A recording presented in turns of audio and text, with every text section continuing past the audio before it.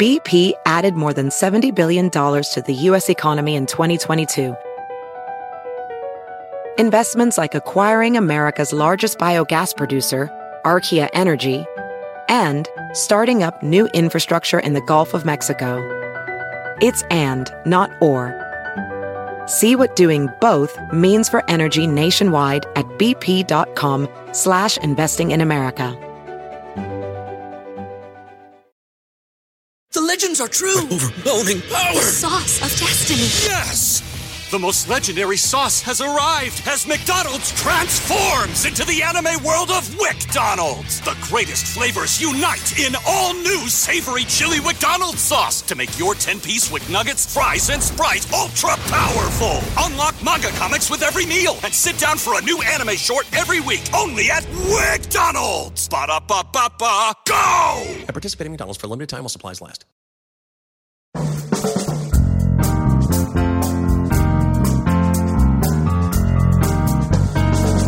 Brett McKay here, and welcome to another edition of the Art of Manliness podcast. As a member of the Ottawa tribe and someone who's worked with over 500 tribal nations, my guest has long been inspired by his Native American culture and heritage, particularly the tradition of Native warriors. And he thinks those warriors have much to teach all modern people about work, life, and leadership. His name is DJ Vanis, and he's the author of The Warrior Within: Own Your Power to Serve, Fight, Protect, and Heal. Today on the show, DJ explains what the warrior spirit is and how important it is for everyone to cultivate, especially those who want to lead, serve, and live with a purpose bigger than the self. He takes principles of Native American tradition and philosophy, including living off the land, taking a vision quest, counting coup, being a firekeeper, and developing toughness, and shows how they apply to anyone who's looking to develop resilience, achieve their goals, and make a positive impact on the world. After the show's over, check out our show notes at aom.is/warriorspirit.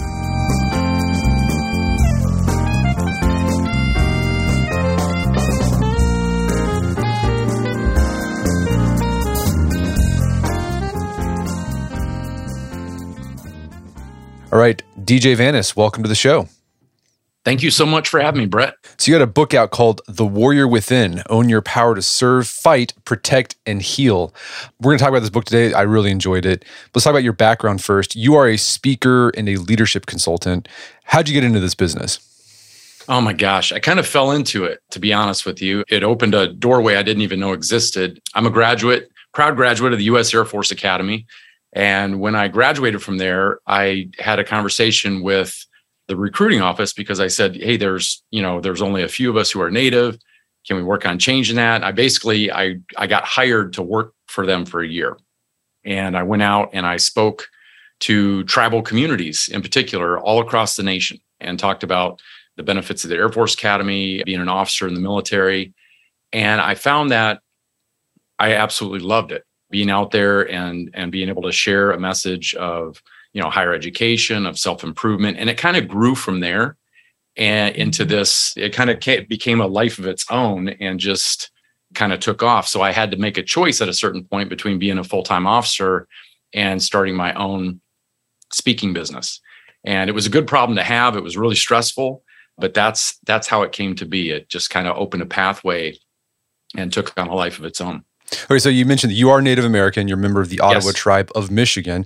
I had to look that up because we have an Ottawa tribe of Oklahoma here in Oklahoma. That's part of our tribe too. One of the bands who actually got moved down there during the Trail of Tears. Right. And I believe they were in northeast or northwest Ohio is where their community was, but everybody else stayed back in Michigan. So you started off your speaking career by you were sort of like a liaison for the Air Force to the Native American community. Right. Then you decided I could do this on my own. I really enjoy it here. So who are your main clients? Like who hires you to come speak and teach? Yeah, great question. The majority of who I serve, and it's my wheelhouse, is those who are in service to others. So people who are in healthcare, education, benevolent businesses, government and tribal employees, community builders at every level. I mean, that's where my heart is. It's who I so enjoy serving. I grew up in a very service-oriented family too. My dad was career military. My mom was a career nurse. So I grew up seeing that mentality and then seeing the cultural alignment with what our, warriors were all about, which is to be in service to others. It just all kind of dovetailed together into what I share now. And that's why those are the groups I serve most often and like I said, I love being where the givers gather. And something that makes you unique from the other, consultants and speakers out there is that you look to your Native American heritage to show people that there are principles there that it can apply to anyone. When did you make that connection? Like, oh, this could serve a wider audience. Yeah, I think that started early on. I mean, probably my teenage years, definitely in college, absolutely once I joined the military. I started to see this beautiful alignment between, these ideas, these cultural principles, especially specifically, what our warriors used, and saw great alignment in the world that we live in today, how useful they can be. And they've been tested under the worst of times. They were tested, our warriors fought against incredible odds. They were outmatched technologically, in numbers, and it just having those principles at our disposal gives us resiliency, strength, focus and commitment in a very tough world. So I thought that's when I started making that connection, everything started to change. Okay, so let's talk about some of these principles. And what you do in this book is you take ideas, practices from all sorts of tribes in the United States. But I think oftentimes when people think about Native Americans, I think sometimes there's this idea that they're sort of a monolith, but they're not. Every tribe is unique. They have their own unique culture and practices. Absolutely. Go ahead. I was going to say, we have diversity within diversity. Yeah. I mean, we have over 570 federally recognized tribes that speak over 200 different languages, different belief systems, cultural, concepts, a lot of commonalities. But yeah, there's definitely a lot of diversity. That's why I enjoy so much working in tribal communities. So you kind of found some principles from different tribes and showed people like what you can learn from this. Whether you're as you said, you're focused on leaders, people who serve, healthcare, doctors, first responders, etc. Let's talk about this definition of a warrior, right? Because you think all these people could be considered warriors. What does it mean to be a warrior in Native American cultures, and how does that differ from our typical conception of a warrior in the West? Yeah, great question. My tribe, we call a warrior Ogichida. And that term has nothing to do with what we see in TV and movies, the stereotypical image, that Hollywood image that we all know, the sweaty, chiseled figure that, steps down the street and knocks over buildings with bazookas and bad guys, with 8 million bullets. It's a different concept. And it goes back to, the idea of a person who dedicates their life to developing their creator-given talents and abilities so they could become an asset or a benefit to the tribe that they served. And today, whether that tribe is your own family, your community, your team, your agency, your organization, your nation, the planet, we all get to choose what tribe we serve, but we all have one. And that warrior role was all about service. It wasn't about what we could get. It was about what we could do for someone else. It was somebody who led by example and somebody who did not quit. That was a really important part, is somebody who found a way forward because they knew it wasn't about them. It was about the people that they were taking care of and contributing to. And so your book's called The Warrior Spirit. So is the warrior spirit just that internal drive to develop your talents so that you can be a service to other people? Absolutely. Yeah, the warrior within. In the book, I unpack the warrior spirit in particular. And it goes beyond motivation. I mean, it goes to a spiritual level, if you will. I mean, it's that deep internal core of us that comes out when we're challenged, when we go through hard times, when we go through loss or pain or fear. And it's that reserve that we can pull from in those moments. And that warrior spirit is that no quit, bare knuckle, I will find a way forward, even if I have to crawl across the finish line type of attitude. It's fiercely solution oriented, and it suffers no fools. It is all in. And that's what I tried to unpack in the book, is that this is what sustained our warrior societies for our tribes, because like I said, they went through incredible odds, incredible setbacks, deprivation, organized genocide, and they still found a way to deliver and protect their people. And what does that warrior spirit look like in someone who, they're in a leadership position? Like, as you said, the people you're writing for or talking to, the first responders, the people who serve, et cetera. Yeah, that warrior spirit first of all, it has to be fostered. It's who we surround ourselves with, what habits we practice for ourselves. But like I said, it's that internal core of a spirit that is willing to face fear head on, that's willing to accept when things aren't going well, being able to change and not let our pride and ego determine, the fact that we're just going to keep banging our head on a brick wall. There's a lot of things that go into it, but that warrior spirit is that unquenchable fire. You can't put it out. It's always there. The only question is it burning down to an ember, which sometimes happens when we're not taking good care of ourselves and surround ourselves with the right people or have the right practices, or is it burning like a bonfire? That's the only question. We always have it, but what we do with it is up to us. Yeah, I think a lot of people, when you as you're describing this, I've experienced that when there's something that I'm doing that's it's beyond just money, right? It's not just a job; it's like a calling, right? Yeah. But I think right, and you get excited, and you're willing to put in the long hours and the upsets and the frustrations.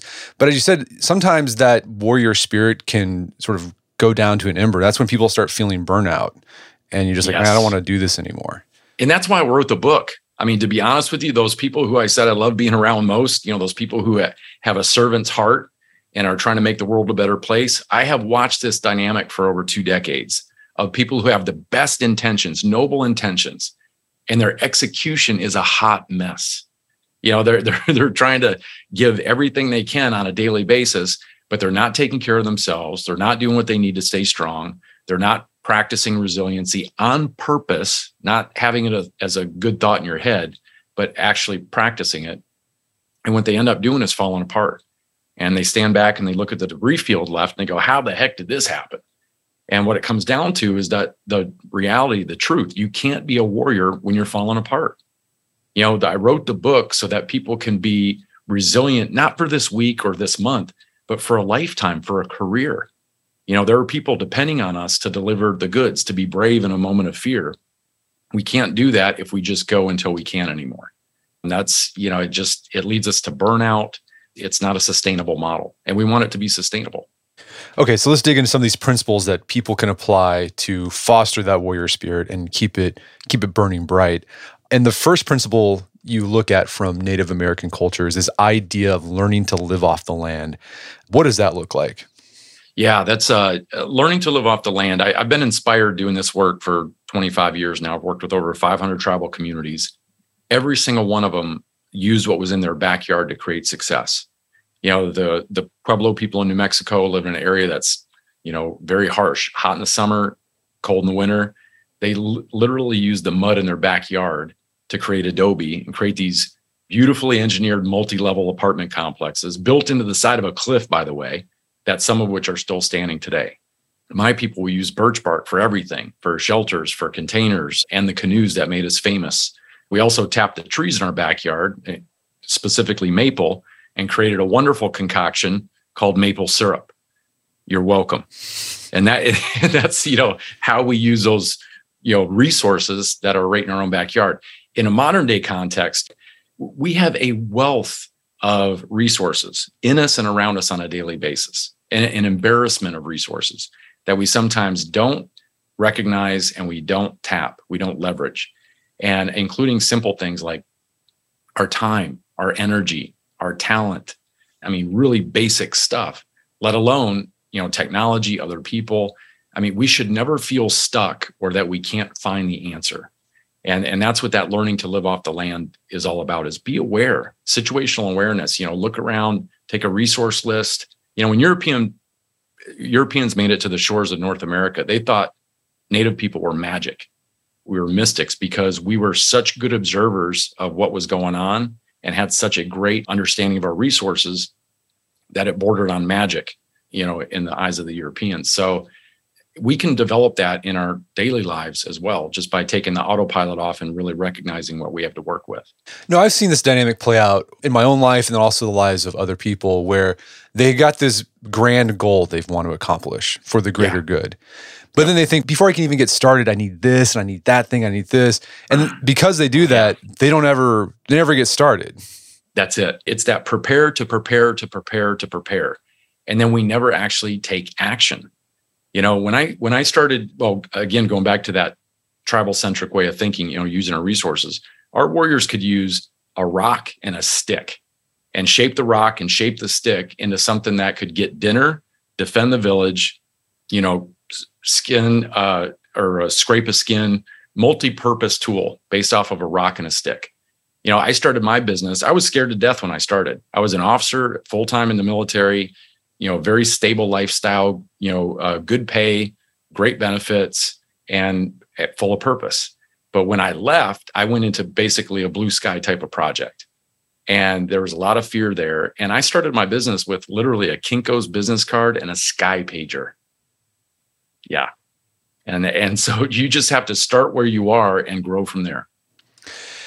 And I think a good practice that people can do in their own lives before they say they got this goal they want to accomplish, before you get going, just like make a list of the resources you have already at your disposal. And like you have to be, like you said, situationally aware to so you don't overlook really obvious things in your life. Yeah, and that's a great practice. I mean, it really is to be able to do that before you start taking action, is just get organized. List all the things that you got to work with, list all the people in your network that you could ask these questions. I am blown away by when I get stumped sometimes that 99 and a half times out of 100, I have somebody in my immediate network that has an answer or could probably find an answer to what's stumping me.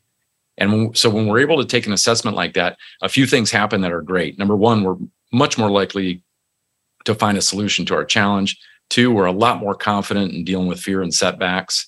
And number three, we're re-strengthening those bonds when we reach out to connect with other people that have resources we need, because down the road, we're going to have resources they need too. So one of the resources you talk about in this chapter is this idea of the medicine bag. What is the medicine bag in Native culture? Yeah, a lot of our tribes have a version of a medicine bag. And just being, general with this, it's a bag that held sacred items to the wearer, so that the items in there could be, herbs or tobacco, sage. It could be animal teeth or claws. It could be a stone. It could something that has significance for the person wearing it. Because when they have that around them, again, we're confident, we're brave, we're courageous. We have something we can lean on because we know we're literally carrying part of our own power around our necks. And the way that we do that today is kind of taking that assessment again of all the stuff that's in our own medicine bags, our skills, our talent, ability, education, the wisdom that we learn in life by taking it in the chin. Those are sometimes the lessons that are, number one, most valuable, and number two, the ones we never forget. And we tend to overlook those in times of struggle. And what I encourage people to do is, instead of getting a freaked out deer in the headlights type of look like we get, look down at your medicine bag, open that thing up and see what is in there. You have collected so much in there. You've got more in there than you need in 100 lifetimes, but it doesn't do us any good if we don't know what it looks like and we don't bring it out and use it. All right. So principle number one, learn to live off the land. Look at the resources you have. Have an abundance mindset instead of this scarcity mindset. Right. Another principle you talk about is this idea of vision quest. And this is a part of warrior cultures across tribes. This is something you've done. And I'm wondering, Right. Could you share about your personal vision quest and like what the process is like, and more importantly, how did it change you? Yeah, it was transformative. First and foremost, it's a ceremony that we do to get to seek guidance in our own life journey. And so we do that by isolating ourselves in a small patch of wilderness for, days and nights on end, no food, no water, no shelter. And I will tell you, you get more clarity in that exercise, in that ceremony, than I've ever been able to do in any other aspect or any other activity in my life. I mean, you literally let everything kind of fall away. You're out in wilderness, no media, no fighting your way to traffic on the way to work, no other people around. It's just you, your prayer pipe, the outdoors, and your creator. And I tell you what, it is like the ultimate exercise in letting the mud settle in your dirt, or letting the dirt settle in your mud puddle. You get back to a place of clarity. You really reprioritize what's really important in this life.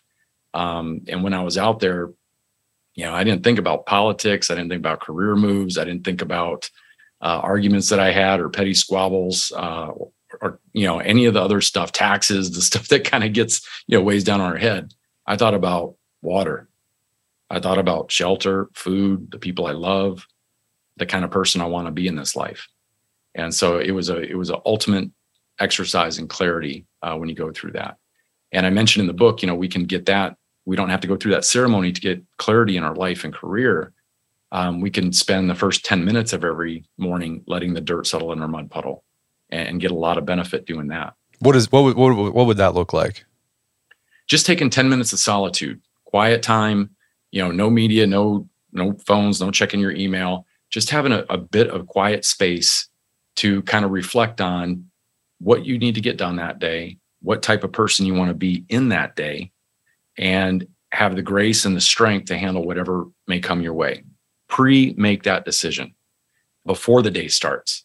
And the quality of our day shoots through the roof when we're able to do that.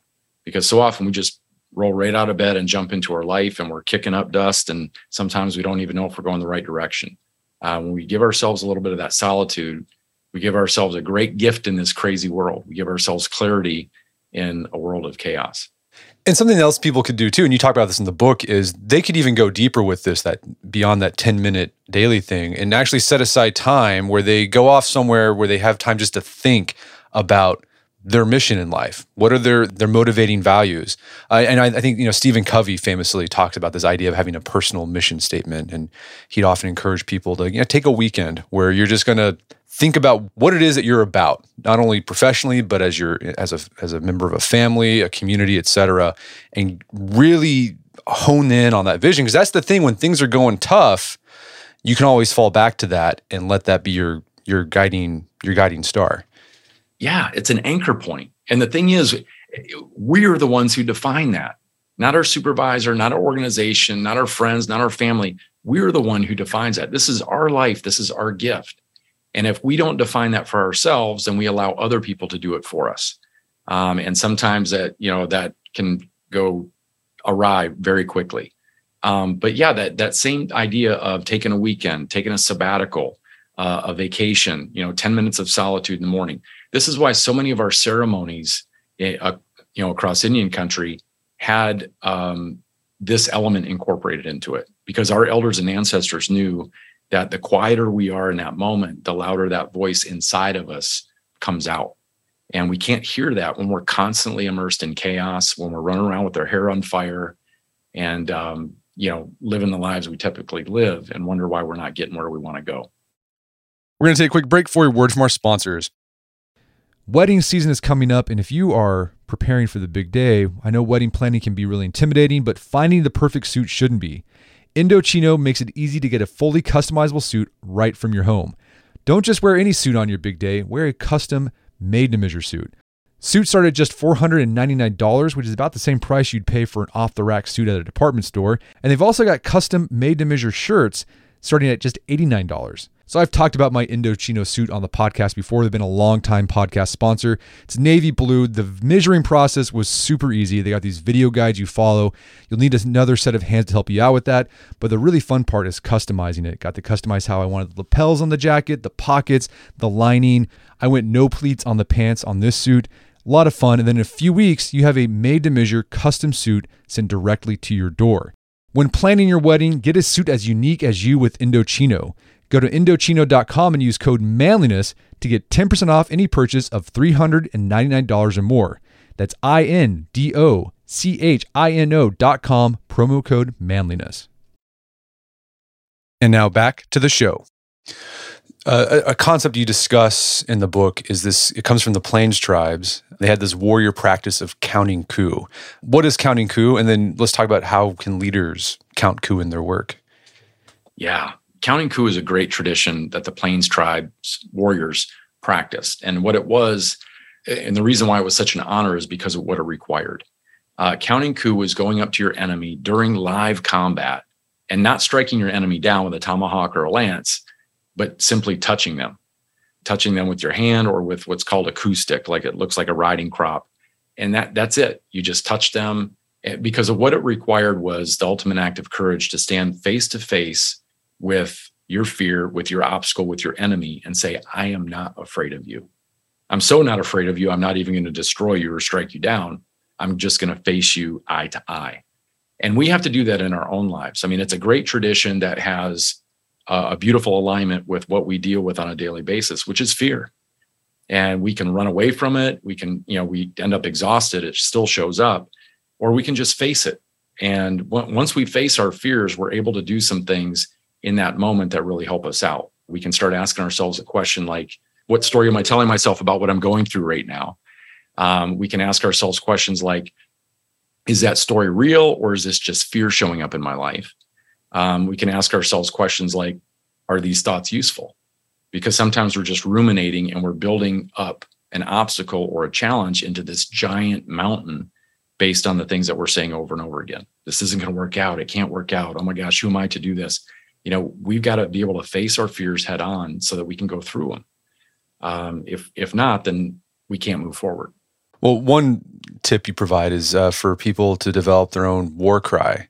What can a war cry do to help develop that warrior spirit? Yeah, war cry was done traditionally by our warriors for two purposes. One was, and first of all, just to clarify, a war cry was, a full-throated scream, wild gestures, and it was done for two reasons. One was to scare the hell out of the enemy. So you want to win the battle before the fight even starts. That was the first reason. And the second reason was to boost our own adrenaline, to boost our courage when we needed it the most. And a war cry now, if you bring it into modern day terms, doesn't have to be a full-throated yell. It can be a prayer. It could be a mantra. It could be a motivational quote that you go to as a touchstone. It could be something that you wear. It could be a song. Anything can qualify as that, but it's something that you go back to in a moment of doubt, fear, hesitation, that when you go back to that touchstone and use that war cry, we have what we need in that moment, which is just a little boost of courage so we can take that next step. Well, I know in the Lakota, Hoka Hey was the war cry. Yeah, it's a good day to die. Yeah, that's a pretty good mantra for life. That means I'm all in. Like leave it on the table. I'm not holding anything back. This is my life. I want to live it fully, and I want to live it fully right now. I don't want to wait for tomorrow or next week or when I get this done or when I retire. I want to do it today, right now, in this moment. And I think sometimes people roll their eyes at the idea of having a mantra, but it can't help when you're in that stressful situation. I think sports psychologists talk about that. A lot of these high performance athletes, they have a word that they'll just tell themselves when they're doing that, putt that's worth $1 million. They just repeat it over and over again. And it's to control the fear. That's it. And the thing is, words do matter. The words that we share with other people matter. The words that we share with ourselves matter. They have real impact. They condition our brain. They give us direction and guidance. They, the way that we talk about something, a situation or even ourselves, is kind of that primer. That kind of sets us up for a belief system towards that moment or towards ourselves. So our words absolutely matter. We've all experienced that. Words can cut, words can build. The thing is, we need to make those choices conscientiously so we can, create that environment of strength around us. So I use these type of things all the time. They really work because, like I said, the question isn't if fear shows up. The question is when it does, how are you going to handle it? So lately, the past few years, one of the parts of American history that I've gotten really into is the Indian Wars. I think it's an overlooked part, but it's just completely fascinating because you learn so much about Native American warfare and their strategy, especially after the Civil War. There's stuff that happened that the Native Americans did that later on the U.S. military incorporated into their strategy. And one of their tactics was this idea of just constant raiding warfare. And you use this idea to talk about the importance of taking action. So what can we learn about taking action from raiding warfare style of Native Americans, Plains tribes? Yeah, great question. And what it came down to was wearing the enemy down, right? Because our warriors were outmatched technology-wise, numbers-wise. So when it came to that warfare, that raiding type of warfare, it was attack and then melt away, attack and then melt away until you win, or until you defend your people and can get away. And when we talk about how important that is, that it really did have a real world impact. This is how the American colonies defeated the most mighty military in the world at the time, the British Empire, to form the United States. They used those tactics precisely, and it made a huge difference. It changed history. How we use that in our own lives is we attack an object or we create momentum towards our goal a little bit at a time. And when we need a break, we take a break. When we need another resource, we get that. But we keep moving forward incessantly towards our goal. And it's not about doing everything in one day. That's what leads to burnout. That's what leads to frustration.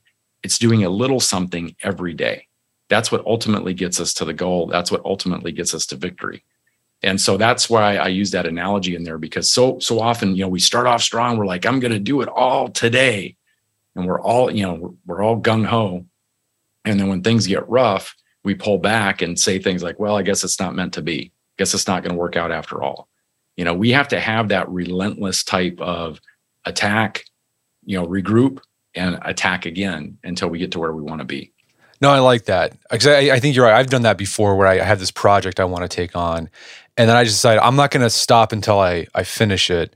And then I just burn myself out. And then I'm useless. Yeah. I'm useless for like the next couple of weeks.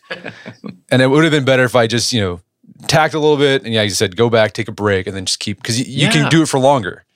Man, this is why boxers, I boxed in college. I mean, this is why boxers take breaks in between rounds, and the reason why is because you recharge your batteries, spiritually, emotionally, and physically, so you can get back into the fight and be effective. You can't do that if you just go until you can't go anymore. That's burnout, and then we're no good to anybody. But then you also talk in this chapter about action, the importance of developing momentum. How do you develop that momentum so you can have that ceaseless, relentless, attack and retreat? Yeah, momentum is so critically important in achievement, because it's doing those little steps that get kind of the energy that we want to create flowing in the right direction. It's like pushing a stalled car. Those first couple of steps can be backbreakers. And this is what makes most people walk away from their goals or the things that they're trying to achieve as a leader, is those first couple of steps are backbreaking. But once you get the momentum going, it's a lot easier to keep that car going down the road. And so it's those little things that we do daily. That's what I was saying. It's, the small stuff that we do each day that creates momentum in the goals that we're trying to achieve. And there's also something else from Native warriors that we could possibly learn from. Like, they didn't fight all year round. There was a season for fighting, and then there was a season for hunting. I think there's something you can learn from that. You're going to have periods where you have like a war season. I got this thing I need to do, but then you're also going to need to have periods where it's rest and recuperation and recovery. That's it. And when we do that, we're sustainable in what we're pursuing. If we don't do that, we just very quickly sometimes get to burnout. We get frustrated. We get, we have health issues, relationship issues. We push ourselves in a way that, it's like our life and career start to feel like a treadmill with one button on it faster. So if we don't take that recovery time, that's exactly what happens. I don't care how strong you are physically, mentally, emotionally, you keep doing it that way. It's only a matter of time before you fall off the treadmill. So taking those breaks and respecting the season and the flow, like you're talking about, that's one of the, Native American philosophies that every tribe I've worked with has, which is the concept of balance. There's a day for night, a joy for pain, and to every life and career, you're going to have your victories and you're going to have your stumbles and your humility moments. That's all part of the deal. And you can't get away from it. When we violate that, like I said, we end up in bad places that we don't want to be. Yeah, and I think this idea of recovery, this is going to the idea of maintaining that warrior spirit once you got it going. You have this whole chapter about the firekeeper. What's the firekeeper in Native American culture? And let's flesh out more this idea of keeping that fire going. Yeah. The firekeeper was a sacred role in our tribal communities. And it was all about keeping that fire, that beating heart of that community burning. And under all conditions, any circumstance, and especially during ceremony, a firekeeper's role is really, really important, because if that fire goes out, the ceremony is often ruined. And so, and fires provide a lot of things for villages that are critical, food for sustenance, light, heat, but also a gathering place for people to exchange ideas and rekindle bonds. In our own life, we have that fire too. And it's that internal drive. It's that, you can call it motivation, inspiration, and we are responsible for keeping it burning bright. And when we don't do that, it can burn down to an ember. Sometimes it even goes out. And that's because we falsely think that, that what we do is automatically going to provide us motivation. And it doesn't work that way. I don't care if you're an Imagineer for Disney, astronaut, a teacher trying to, change the landscape of inner city education. we get into things because we know that they have value to us and we want to make an impact. So we think that we're always going to be motivated, but that's not the case. We have to create that in our lives on purpose, with purpose. That's why we keep that, that's how we keep that fire burning bright. So what are some practical things that people can do to, keep that fire burning that you've seen work in your life and your clients' lives? Yeah, go out of your way for it. Start the day with reading something inspirational or uplifting or educational. Surround yourself with people that keep you thinking, keep you moving in the right direction. Consciously choose the things that are in your environment on a daily basis, your habits, your practices, the growth elements, the things that we're watching, that we're listening to, our support structure, who we lean on in times of trouble, when we have a problem that, we're really stumped or we're really feeling scared. Where are you going to go in those moments? These things all really matter. Plus the thing that we're talking about, all those things can help keep us at that level that we want to be as far as staying motivated. Motivation is not a magic bullet. I tell a story in some of my sessions about people who are scared to fly. And if they're scared to fly, you wouldn't run into a pilot who said they don't know what they're doing, but they're awfully excited to take off. That pilot may have great motivation, but still needs experience, skills, training. The reason why motivation is so important, it might not be everything, but it surely affects everything that we do. And it's up to us to create it and maintain it. Yeah, I really like that idea of, you have this in that chapter, you talk about tribing up. Make sure you surround yourself with people who will support you and just, nurture you. I think a lot of people lack that today because they just feel like they're doing it on their own. And it's amazing when you can sit around with people, maybe kvetch a little, but then just talk, how much that can just buoy your spirits. And so you can keep going. Absolutely. This is medicine for us. It really is. And it's who we surround ourselves with, and being able to have those moments where we do lean on other people, let them lean on us. I have a principle in the book that I share and explain, and it's that warriors never fought alone. Fighting alone is dumb. You are not going to get the results that you want to get when you're just out there lone wolfing it. There's moments in time where we're doing things on our own. I get that. But overall, we need each other. We're better when we're with each other, or let me caveat that, with the right people. And it's up to us to make sure we're surrounding ourselves that way. Quickest way I've ever seen to become a happy, healthy human being, surround yourself with happy, healthy people. Quickest way to become negative, toxic, a complainer, a gossiper, surround yourself or allow those people to be in your environment. I had an elder years ago tell me something that the older I get, the more I see it to be true.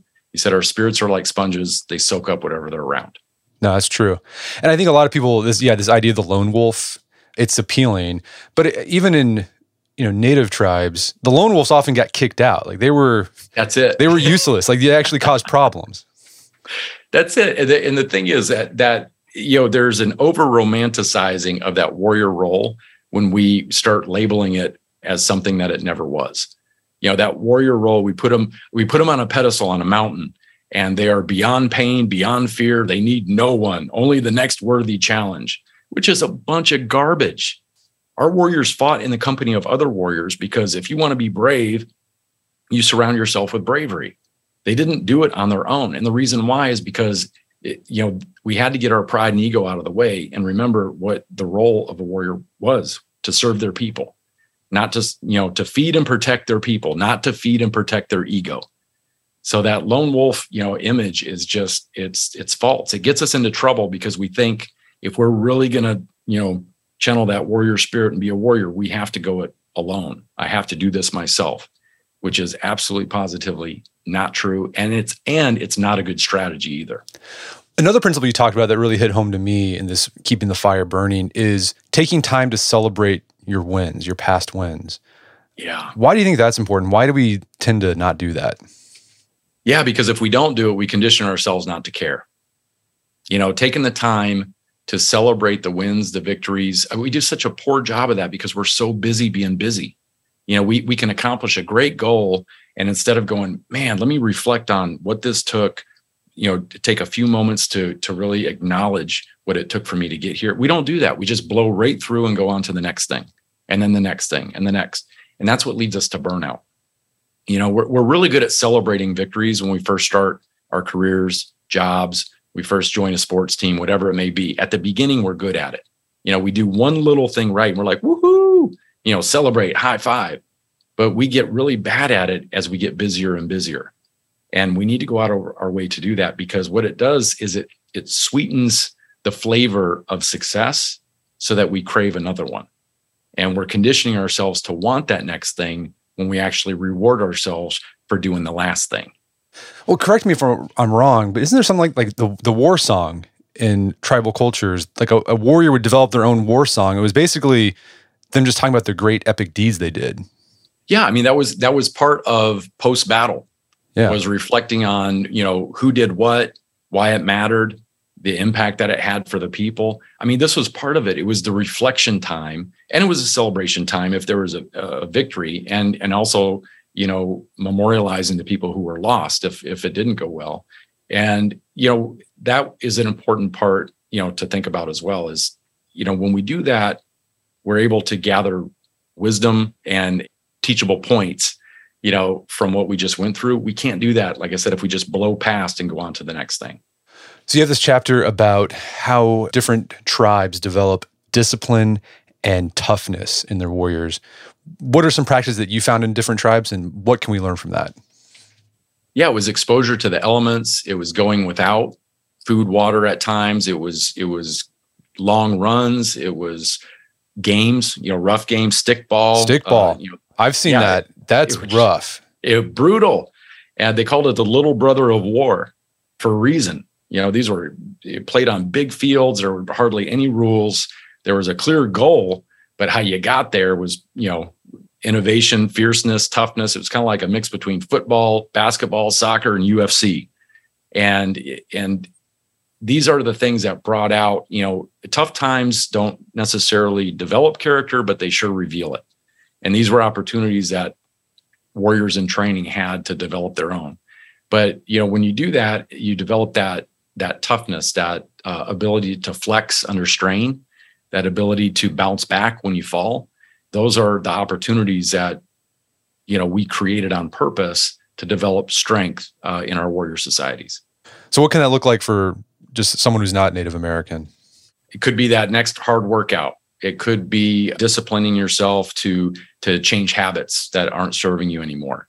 It could be doing tough things on a normal daily basis, and that they're tough, an exercise of courage to face that next thing, like we were talking about facing our fears head on. It's not, the stuff that we typically think, swimming with sharks or wrestling alligators. It's starting that project. It's asking for help. It's apologizing. It's realizing that, what you're doing over and over again isn't working. These things are also require courage. So we get to practice that on a daily basis, but it's basically putting ourselves in a position to toughen ourselves up so that when times really do get hard, we're able to weather that. So for a warrior, they got to be vigorous. They got to be disciplined, tough, physically active. There's a certain point where a warrior ages out, right? When you're 60, you probably can't be a warrior as well as you were when you were 22. But that doesn't mean that they stop being warriors. What happens to warriors when they age out and they're not actually able to physically fight and take part in raids? We get to a certain point, even in our own lives and careers, just like those warriors who got older, where we start getting into more of a transition phase, where we don't have as much responsibility. Maybe we're getting close to retirement. And at that point, the transition happens where we start benefiting our people by sharing our knowledge and wisdom. That's where we become an elder in our tribe. And we're able to pass down all the things that we've learned, especially the stuff we learned the hard way, and try to be able to make somebody else's journey a little bit easier, a little bit more effective. And so the contribution doesn't stop, it just changes. And the elders in our tribal communities are the backbone of our culture. They hand down the values and the virtues and the wisdom and the songs and ceremony and all the things that make us who we are as Native people. And we can do that in our own communities and our own groups that we serve when we're handing down the things, like I said, that we've learned that we know are important, that can benefit our people. No matter what we do, for a living and how long the weeks get or how tough it might be, I can make you one promise: you won't be doing it forever. At some point you're going to transition and hand the baton to somebody else. And I think the highest hope we can hope for, if we care about who we work with and who we serve, is that we're putting that baton into better hands than our own. And that only happens by design. Well, I have a question. Like, how do you know when you're in that transition period, when you're moving from active warrior to elder warrior? Yeah, I don't think there's a hard, fast line. I mean, it is a transition in its purest sense. It kind of happens over time. But I think we start to know more and more when it's time for us not to be at the forefront of doing the work, but to more reach back and offer a hand to the people that are coming up behind us. And there, even in our tribal communities, there was no magical age that you just become an elder. And when we try to do that, we're, putting a square peg in a round hole. It's a transition period. You get to a place where you start, turning around, I guess, looking over your shoulder and thinking about all the people that you can help with all the stuff that you've learned on your journey. So it's something that's individual. It's a personal decision, but it's something to be aware of. So once you are making that transition, what are some things that people can do so they can really step into that role? Because I feel like I think it's interesting. I'm approaching middle age. I think there's a lot of information out there for young men who are starting out. Like, here are the things you need to know, do. Here's a rite of passage for you, et cetera. Yeah. But then once you get to middle age and then into elder, there's nothing like that. There's no here are the things you need to do to be an elder. But I think it would be useful. So do you have anything in your experience where here's some things you can start doing once you recognize you're entering that transition into becoming a quote unquote elder? Yeah. And that's that's a really great perspective. The first thing I would say is start collecting your stories, start gathering your stories and find opportunities to share. And when we share those stories with other people, it's not in a way that, hey, I've done all this and you need to sit down and listen to all the wisdom I'm going to jam down your throat. It's being able to share a story where we're in a position, especially when we're vulnerable, and share how things didn't go well. That's sometimes the best stories we can share with other people, is the things that we learned when things went sideways or got pear-shaped, and how we came back and bounced, and how they can too. When we share those ideas, it's always in the spirit of, how is it going to benefit the person I'm sharing this story with? So that would be the first thing I would say, is start collecting your stories. We've got a treasure trove of that stuff to draw from, and then find opportunities to share it, either in person, online, at team meetings. There are sometimes, it doesn't take long, but they can be really impactful moments, and some of the best ones we can share with other people. I love that. Well, DJ, this has been a great conversation. Where can people go to learn more about the book and your work? The best place to find me is on our website, which is nativediscovery.com. My newest book, The Warrior Within, comes out very soon on August 2nd and is available everywhere books are sold. But nativediscovery.com is the best place to get a hold of me. Fantastic. Well, DJ Vanis, thanks for your time. It's been a pleasure. Thank you so much for having me. This has been an honor. My guest today was DJ Vanis. He's the author of the book, The Warrior Within. It's available on Amazon.com and bookstores everywhere. You can find more information about his work at his website, nativediscovery.com. Also, check out our show notes at aom.is/warriorspirit, where you can find links to resources where we delve deeper into this topic.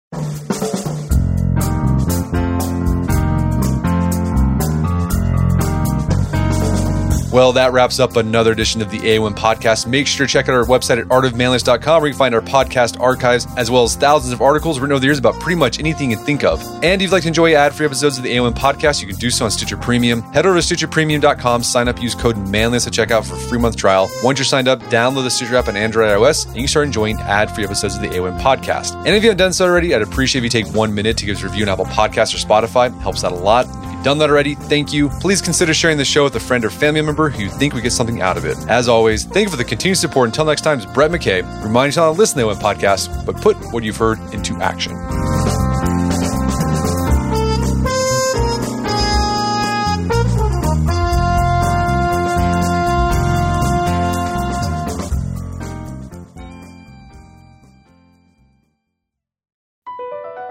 BP added more than $70 billion to the U.S. economy in 2022. Investments like acquiring America's largest biogas producer, Archaea Energy, and starting up new infrastructure in the Gulf of Mexico. It's and, not or. See what doing both means for energy nationwide at bp.com/investing in America.